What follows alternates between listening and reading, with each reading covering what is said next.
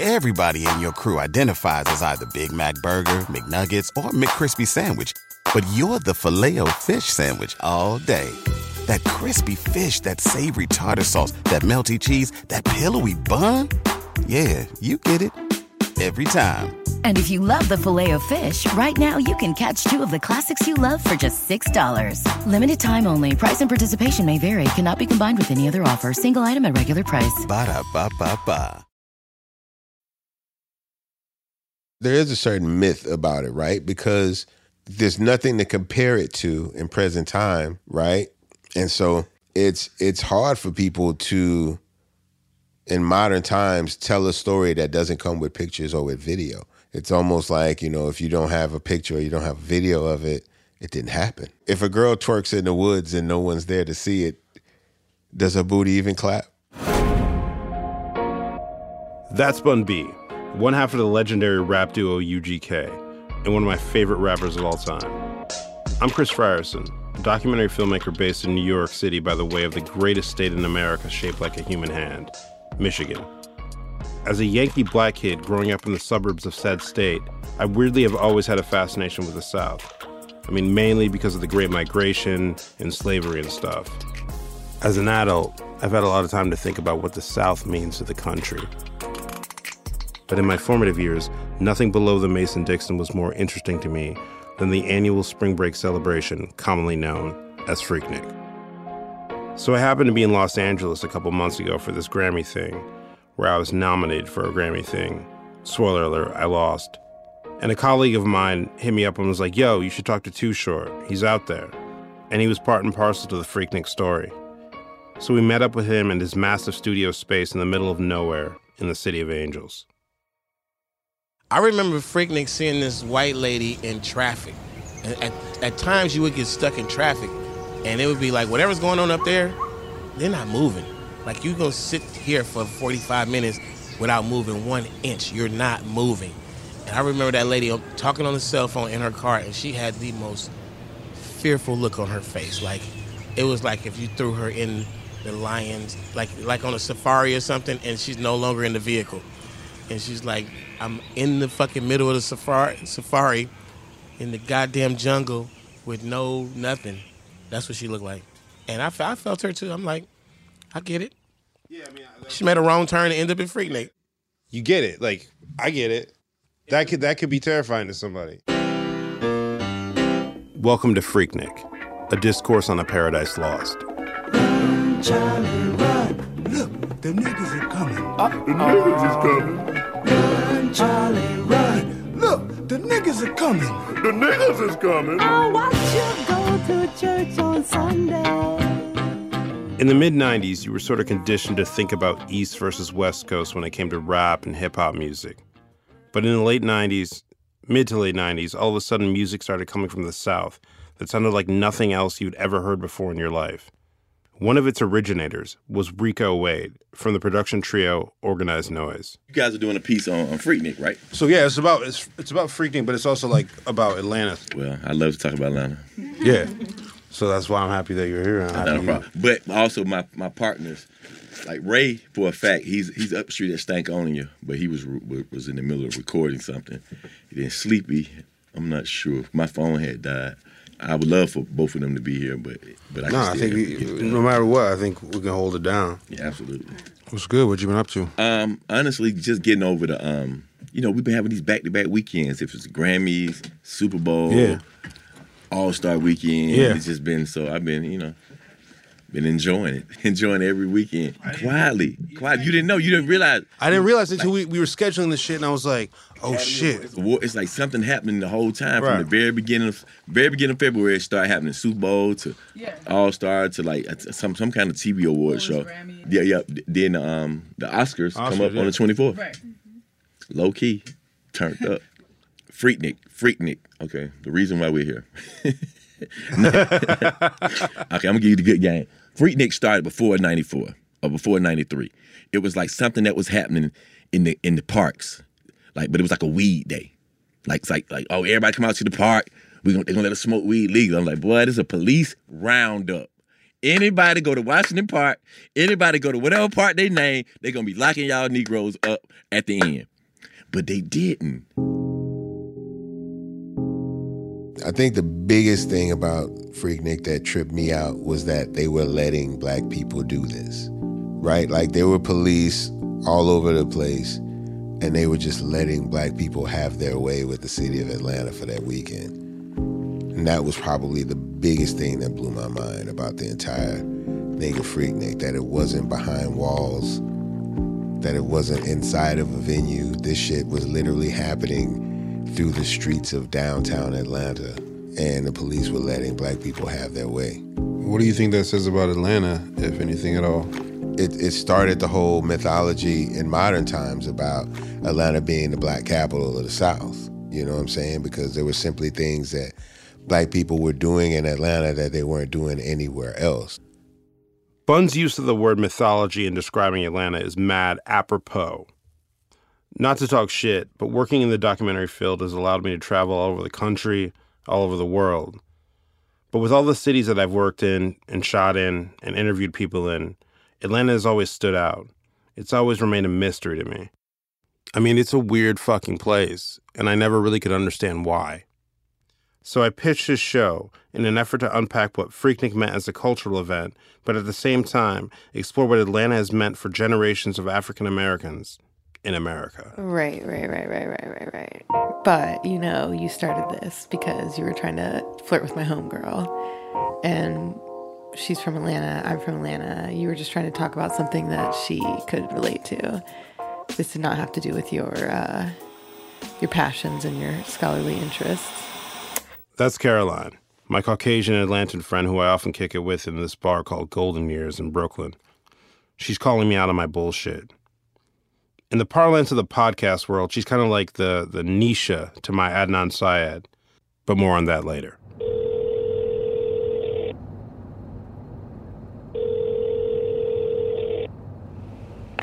Yo, what up, cuz? We're on our way over to you right now. All right. All right, so go to Uncle John's house? Yeah. All right. He sent you the address. All right. We will reroute. It's like right down the street, right? Yeah, it's just one exit there. All right, cool. Okay. We are on our way, brother. Cool. Sounds good. Talk to you then. All right, see you soon. Peace. All right, let's figure out the new address then. In case you were wondering who that sultry, mysterious female voice was, that's Savannah, my main Damie, my intrepid producer, the yin to my yang, the Ally McGraw to my Black Steve McQueen, and basically, the motherfucking shit. She's down here in Atlanta on this journey with me. So right now we're headed over to my cousin's house to see what's up. In 1,000 feet, you will arrive at your destination. In case you were wondering who that computer voice was, that's Siri. She's helping us get to our next location.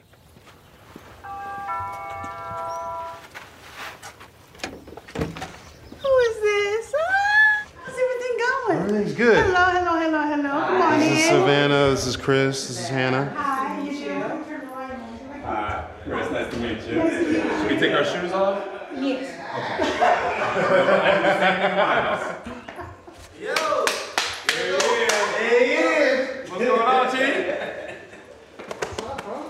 T? So we link up with my cousin Jason, my Uncle John, my Aunt Janice, and my other cousin Justin, who's just about to get married, by the way. Congrats, bro. In Lithonia, about a 30-mile drive outside of Atlanta, the suburbs. Jason's my age. And when we were young, he would regale me stories about the insanity that was Freaknik, even though we were both like 12 years old at the time. How many did you go to? How many times I get out there? Yeah. Probably from about 94, 95, 96. You know, I would catch the train. Yeah, I would catch the train from Indian Creek train station to 5 Points. It exposed you, if you were young, it exposed you to a lot. Like, I believe. I mean, there were boys out there taking pictures of girls and having clothes on her. It was unbelievable. It was packed with kids. So I just didn't know. It was awful. Did you guys ever worry about them going out there during Freaknik? They didn't tell us. So what'd you say? What was your excuse? Why they didn't tell us? Well, I mean, we go to the mall. We going out to the mall, or we going out with mom and daddy. I mean, they never really tripped about me, especially me. Probably less than him. No, I tripped about you more than anybody. And they used to sell T-shirts and clothes and stuff out there at Freaknik. Yeah. Like that's when I was young going to Freaknik, I would be with Nate because he used to always be out there selling clothes. Feel like everybody made some money if it was available. There's always a hustle for someone. Right. And that was his hustle. End scene. Speaking of commercialization, here's a word from our sponsors. Y'all have any y'all got VHS stuff? Not yet. Not with us. Y'all don't have none yet? Nah. Oh yeah, I got some. All right. Okay. You got Yeah. some? You still I just talked to my partner. He said all his partners, they still got some of the VHS tapes. Oh, Yeah. So I told him what to we get on want. top of that ASAP. Alright, yeah. But I feel like when I was a kid, my first introduction to the concept of, I feel like Nate showed me a tapes. I wouldn't be surprised. Yeah. Mike had some tapes. I mean, It might have been Mike showed me some tapes. a lot of people had VHS tapes. I mean, that's what people walk around with all the time, would be the VHS tapes. Days of the VHS. Much to my chagrin, we never copped those tapes. But we did manage to link up with one of the illest photographers I've ever met, just like on a human level. This dude, Alex Tarani, who shot Freaknik for Vibe magazine back in 1994. I mean, my understanding of Freaknik, from what little I know, is that, it started out as like this idea of a picnic in whatever that park was in downtown Atlanta. And Piedmont. Piedmont. Piedmont Park. And it stayed something very local for a little while. And then somebody who's got friends or brother, sister, whoever, they know people at Spelman, Howard, different spots. Oh, this is fun. Yeah. You should come check this out. At which point it started growing.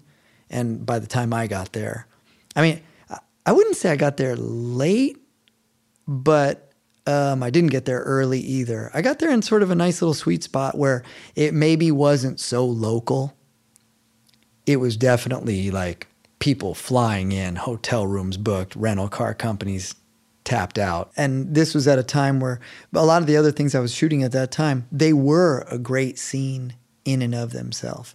But people weren't photographing them, really. You had to have a camera. Most people didn't have a camera, right? So I was usually the person coming in. I have these things that you can't believe everybody didn't have a picture, but nobody had a picture. I was the one guy kind of like doing a assignment for a magazine. And you saw that start to show up. I mean, just this one picture of the girl on top of the car on the freeway, people gathering around and taking the shots. But I don't know. I thought of it as Freaknik for me was a spectacle. I mean, it was a spectacle. And I've done a lot of sort of similar things in different subcultures, their version of their spectacle. And that one, this idea of like the black colleges having their spring break, it was how they did it in Atlanta. Much like many a suburban youth growing up in the 80s and 90s, my only semblance of even the idea of spring break before I could actually attend was seen on MTV television network. My spring break heroes were Bill Bellamy, Kennedy, Daisy Fuentes, and the god himself, John Sensio. John Sensio here, the top 20 video countdown at the Beach House with my good friend, new friend, international supermodel, Beverly Peel. We're so close now, huh? So while out in Los Angeles, we pull up to John's crib and stage an interview in his awesome bungalow in the back of his house. I'm literally shitting my pants right now. There was the MTV Beach House. That was a thing. Every summer they'd have a location and they'd fill from, it's a business. You'd have sponsors, this and that. And then spring break is, spring break is an American institution. It's a weird sociological, anthropological phenomenon that exists. And so I guess the powers that be said, we have to, this is good for business. We have to be there. It's part of youth culture. I think spring break is a national pastime for exactly the reasons that we're talking about Freaknik becoming the kind of cultural phenomenon that it was. It was an opportunity to cut loose, leave your day-to-day routine behind. Act out whatever person you wanted to be amongst a whole big old community of people that wanted to do that too. And I've seen that with, it's funny, I don't really think of that as a race. I don't think of, because I've done these stories where I went to Cabo San Lucas and did a story for MTV, and that was predominantly a white crowd, and Arizona State, like those kind of kids. And then Freaknik, obviously, predominantly a black crowd. I don't really think of it that way. They share that thing in common. The way they're maybe reported in the media is twisted around a little bit according to kind of racial bias. But I think they're really an opportunity for kids who are trying to mostly get it right, go to school, get good grades, think about their future. Right. To just have a week where they're like, fuck all that. I'm just going to do that thing. It's my youth. I'm going to take advantage of my youth. I want to do things and do them too much and go too far and be stupid and be silly, and nobody cares because I'm doing it with a lot of people that feel the same way. What's the old axiom from the 70s? Sex, drugs, and rock and roll. You know, and I mean, you were expecting wet t-shirt contests and bikini contests and people drinking too much, and then, some idiots get in a fight outside a bar and things like that. And so that would be the darker side of it, or the negative side. But, I was very lucky because I'm there for MTV. So it's like there's Bill Bellamy, there's Daisy Fuentes, there's Kennedy, there's myself, and everyone knows who you are, and you're hanging out with these celebrities. So that is the wild, like someone says, what's the like my friends from home, they'd call me Sense. They're like, Sense, this is insane. You're hanging out with, Snoop Dogg, or, you're with Mike Myers promoting the next Austin Powers film, or like. On a beach, surrounded by everything that's also awesome, that young people think is awesome. That's 100% right. That's it. So for me, it's like asking an astronaut, what was cool about being in NASA? Well, I went to the moon. I mean, isn't that self-evident? I went to the freaking moon, man. So as a kid, you're in your 20s, you graduate college, and suddenly you're at spring break, and you're hanging out. Like I always enjoyed the weird little, it's late at night, you're going back to your hotel room, there's like 3 naked people running down the hallway. The first time you see that, you're like, wow, that's shocking or wild. The 6th time you see it, you're like, oh, I guess it's spring break. I gotta go to bed because we're filming in the morning, So it's funny, it's crazy, it's like something out of, like you talked about those Frankie Avalon Gidget movies. Okay, imagine if Quentin Tarantino were directing a Gidget movie, so it's that weird evolution. But for me, I remember, okay, you're going to interview Marlon Wayans. And, the little conversations, the funny anecdotes before and after that type of interview, or Tom Arnold, or the Spice Girls, or Foxy Brown, or Blackstreet, or Aerosmith. These were one after the other. Dude, that's a crazy thing, man. I mean, how many VJs are there in a nation of 300 million people? There were 5. So it was awesome, Speaking, you mentioned some musical artists. How prevalent or how important was music to spring break just in general back then? Oh, it was central. So I want to call attention to what I think is the greatest quote of this podcast. I mean, this is episode 1, but to me it's like one of the greatest quotes of all time. When Sensio says, out of 300 million people, how many VJs were there? 5. That quote isn't just cool because it makes him seem cool and it sounds dope, but it speaks to what spring break was and the way it was represented to the rest of the country. Sitting at home after school in my parents' living room, I would just watch The Beach House, watch Red Hot Chili Peppers perform and 311 perform in front of thousands of adoring Caucasian fans. But at the same time, Like, little did I know that 300 miles away, there was a whole new genre of music that was sort of incubating. One of the progenitors of that music was Big Gip from Goodie Mob.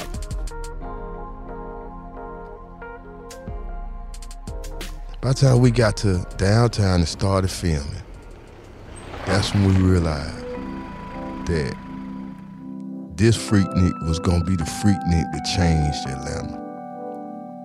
By the time we got downtown about 5 or 6 o'clock, it was 250,000 people in this city. And the city was shut down. The police went home, everybody, it was just people everywhere. Police couldn't do nothing. They was like, yo, and it was all cause it was the music. It was motherfuckers listening to Players Ball and listening to the album like over and over and wanting to come to Atlanta and experience this shit. And when we came outside, all of Peachtree was shut down all the way to Buckhead. And it was just the dopest shit ever. We shot the video, we got home, and that night, that's when we found out there was over like 300,000 people in the city. And we all knew it was because of our music.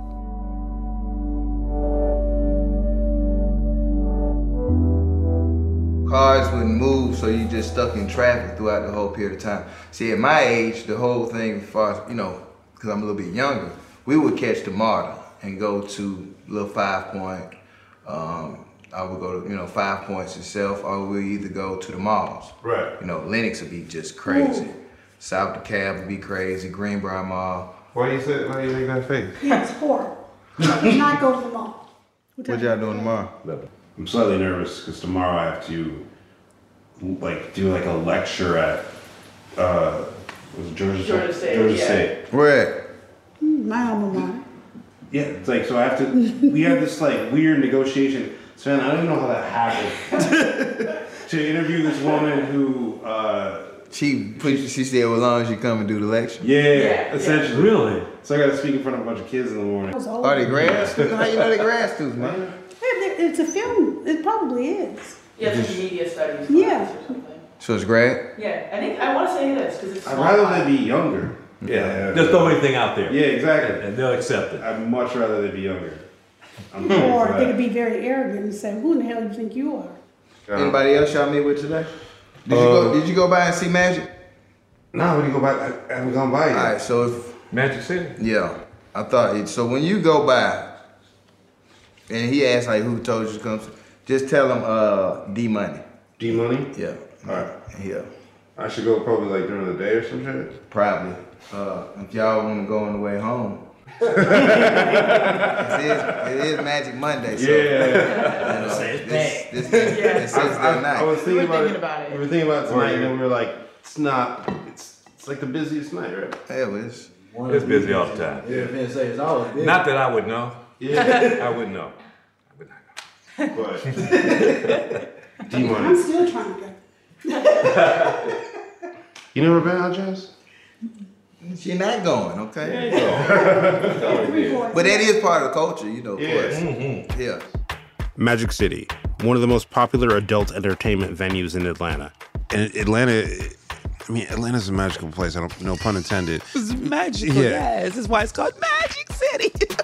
That's Katrina Fuqua, brand manager of Magic City, and an all-around super boss lady. She totally holds it down over there. That's one thing about Atlanta history is that most of the history that is in Atlanta is built on the civil rights movement. So that's a huge part of the history, which makes it that's why I love living here, because of the fact that you're living in a city was affected by that directly.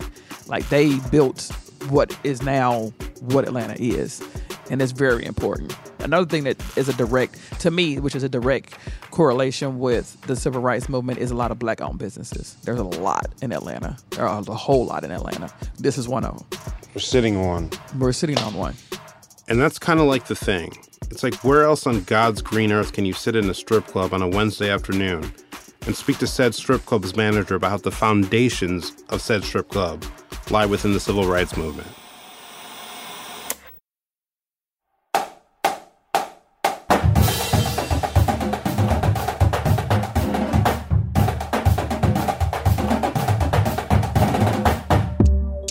Atlanta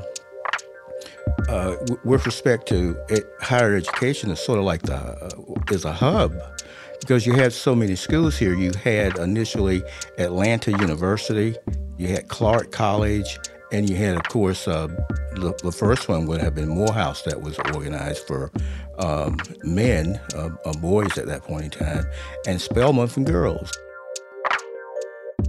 That's Michael Harvey, journalist, novelist, and former lawyer. In fact, he's a self-proclaimed Freaknik lawyer. And before we got into the cool shit he did during Freaknik, he sat me down and explained some of the foundational elements of Atlanta through his eyes. But for Atlanta to have those great educational institutions here, families from throughout Georgia, from throughout the country, would send their children to one of those schools. And when you got here, you were immersed in a campus life that totally black. You didn't have to deal with the issues of segregation and Jim Crow that you would have had to dealt with back in your home town. So those students, as they graduated, began to stay, and that helped Atlanta I believe, to develop into the economic and educational intellectual powerhouse and political powerhouse that it is in the world today. I mean, I think that sort of sums up something that I've been talking to a lot of people about. It's like when you look at a lot of predominantly black cities in the post-civil rights era, Atlanta has managed to do, I don't want to quantify it like one thing's better than the other, a lot more in terms of black leadership, black civic leadership, black business, than a lot of these other cities. I mean, I grew up, like I said, in and around Detroit, and when you put those things side by side, it's worlds apart. Do you think that the Morehouses, Spelmans, the Clarks played a huge part in that? You know, I think so. I think it was that educational hub over in the Atlanta University Center that contributes to Atlanta being on more of a solid foundation than some of the other black majority populations throughout the country. I think it's the fact that we had those educational institutions here. Growing up with parents from Detroit, and also just being a general weirdo, I've always had a strong interest in the idea of black political leadership. Mayors from Coleman Young in Detroit, Harold Washington in Chicago, Dave Dinkins in New York City, Bradley out in Los Angeles. I mean, there's a plethora. But one mayor always stood out to me, and that's Atlanta's Maynard Jackson. This is Atlanta, Georgia, the gateway to the South, a city that for years has stood for culture and progress. A few months ago, its citizens elected a man they thought could best do the job as mayor of Atlanta. His name is Maynard Jackson, and he's the city's first black mayor. Well, you know, from 1977, when you had Mayor Jackson come in, and there was a source of black power and black political growth here, and you had, when Maynard came in, he actually created the first quote-unquote affirmative action program, where he's mandated that 30% of every city contract, every city procurement had to go to minority businesses. And so he created a legislative path for, you know, economic growth in the black community and for small black businesses. And so I think that, and the growth of African-American millionaires and successful businesses at that time, was probably the greatest in the nation. That's George Hawthorne, a super successful business dude in Atlanta, who, real talk, is a living manifestation of Maynard's vision. In 1992, I was a lawyer in a law firm, and in 1992 or 93, my Maynard Jackson, who was the mayor at the time, decided he was not going to run for mayor during the time of the Olympics, 94. The mayor most closely associated with Freaknik was Bill Campbell, who presided during its heights and its ultimate demise. We couldn't get him for this podcast, but we got the next best thing. His chief of staff, Steve Labovitz. How's Mayor Campbell doing these days? He's doing great. I had dinner with him last night. Oh, really? Yeah. He told me not to do this, by the way. Oh, really? He had had enough. Atlanta had changed a lot in the years since he had done it in the 70s. It was a different city. He wanted out. He came to my law partner, was a guy named Bill Campbell. And Bill Campbell, Maynard asked Bill Campbell to run for mayor. Bill Campbell and I were close friends. We were law partners, and Bill asked me to help him with the campaign. I became basically his head of his financial group, financial team. He won the won the election, which was a surprise. Right. He was not the favorite, but Maynard endorsed him. And I became the chief of staff of the city. So I was chief of staff from 94 to 97. And how did he pick Bill? Bill was a council member, a very bright council member, had gone to Duke Law School, Vanderbilt undergraduate, an attorney, very sharp. And I think Maynard had a good relationship with him. They worked together on council, and he saw, obviously, some promise in Bill, and he decided Bill was his guy.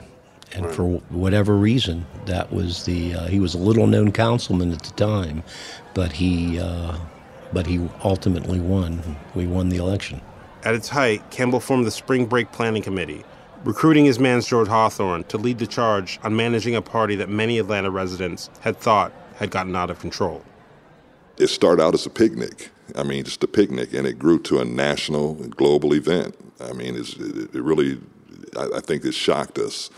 But we had to have, some control and look at how do we get your hands around this? Because if we can't handle African American students in cars and major influx of people, how are we going to handle the Olympics in 1996? The International Olympic Committee has awarded the 1996 Olympic Games to the city of Atlanta.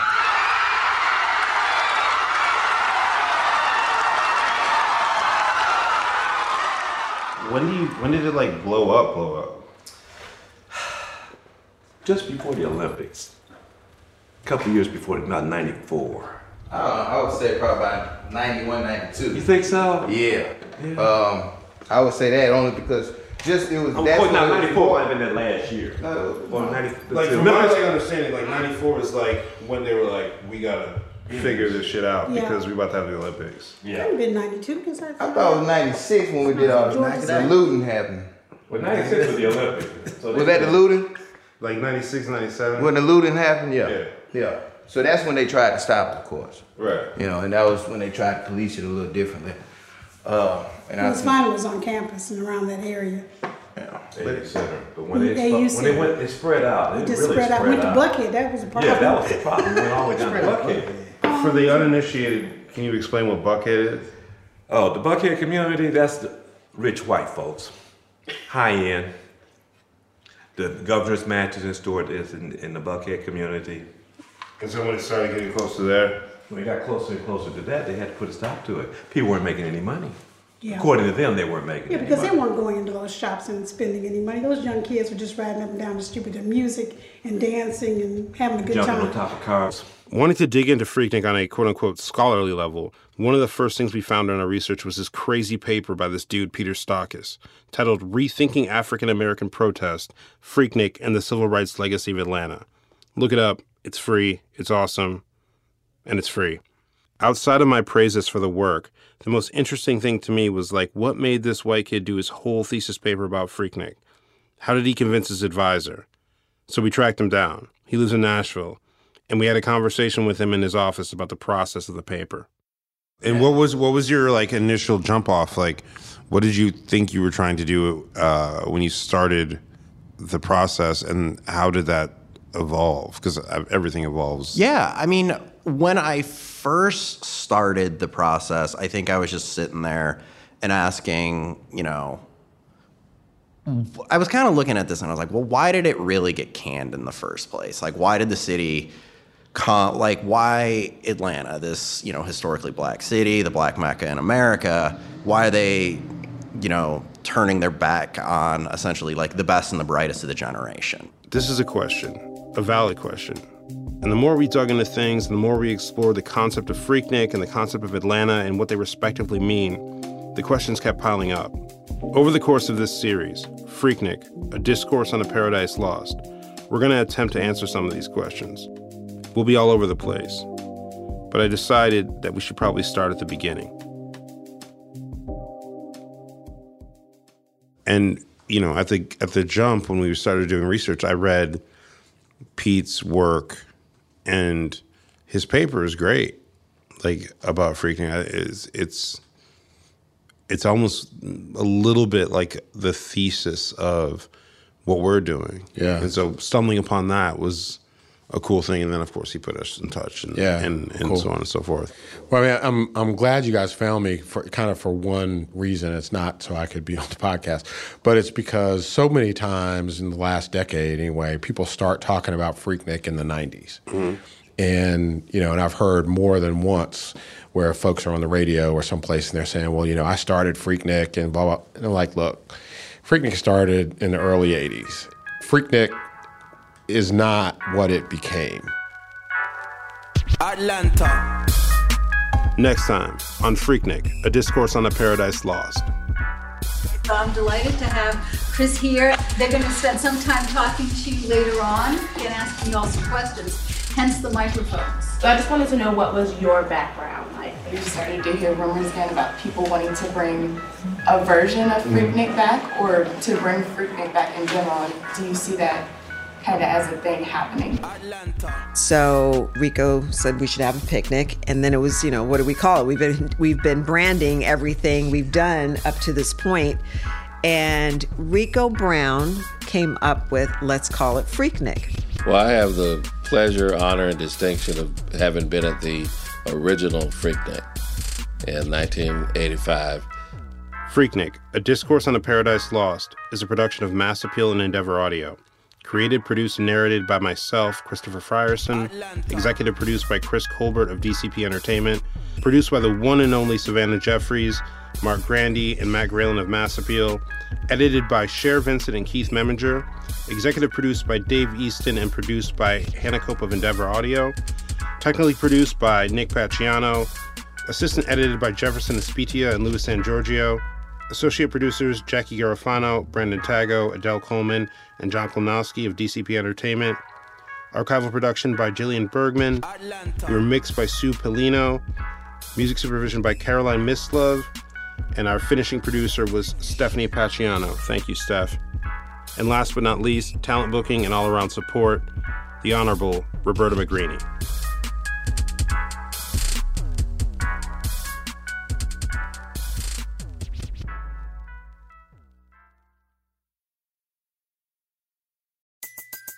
Everybody in your crew identifies as either Big Mac Burger, McNuggets, or McCrispy Sandwich. But you're the Filet-O-Fish Sandwich all day. That crispy fish, that savory tartar sauce, that melty cheese, that pillowy bun. Yeah, you get it. Every time. And if you love the Filet-O-Fish, right now you can catch two of the classics you love for just $6. Limited time only. Price and participation may vary. Cannot be combined with any other offer. Single item at regular price. Ba-da-ba-ba-ba.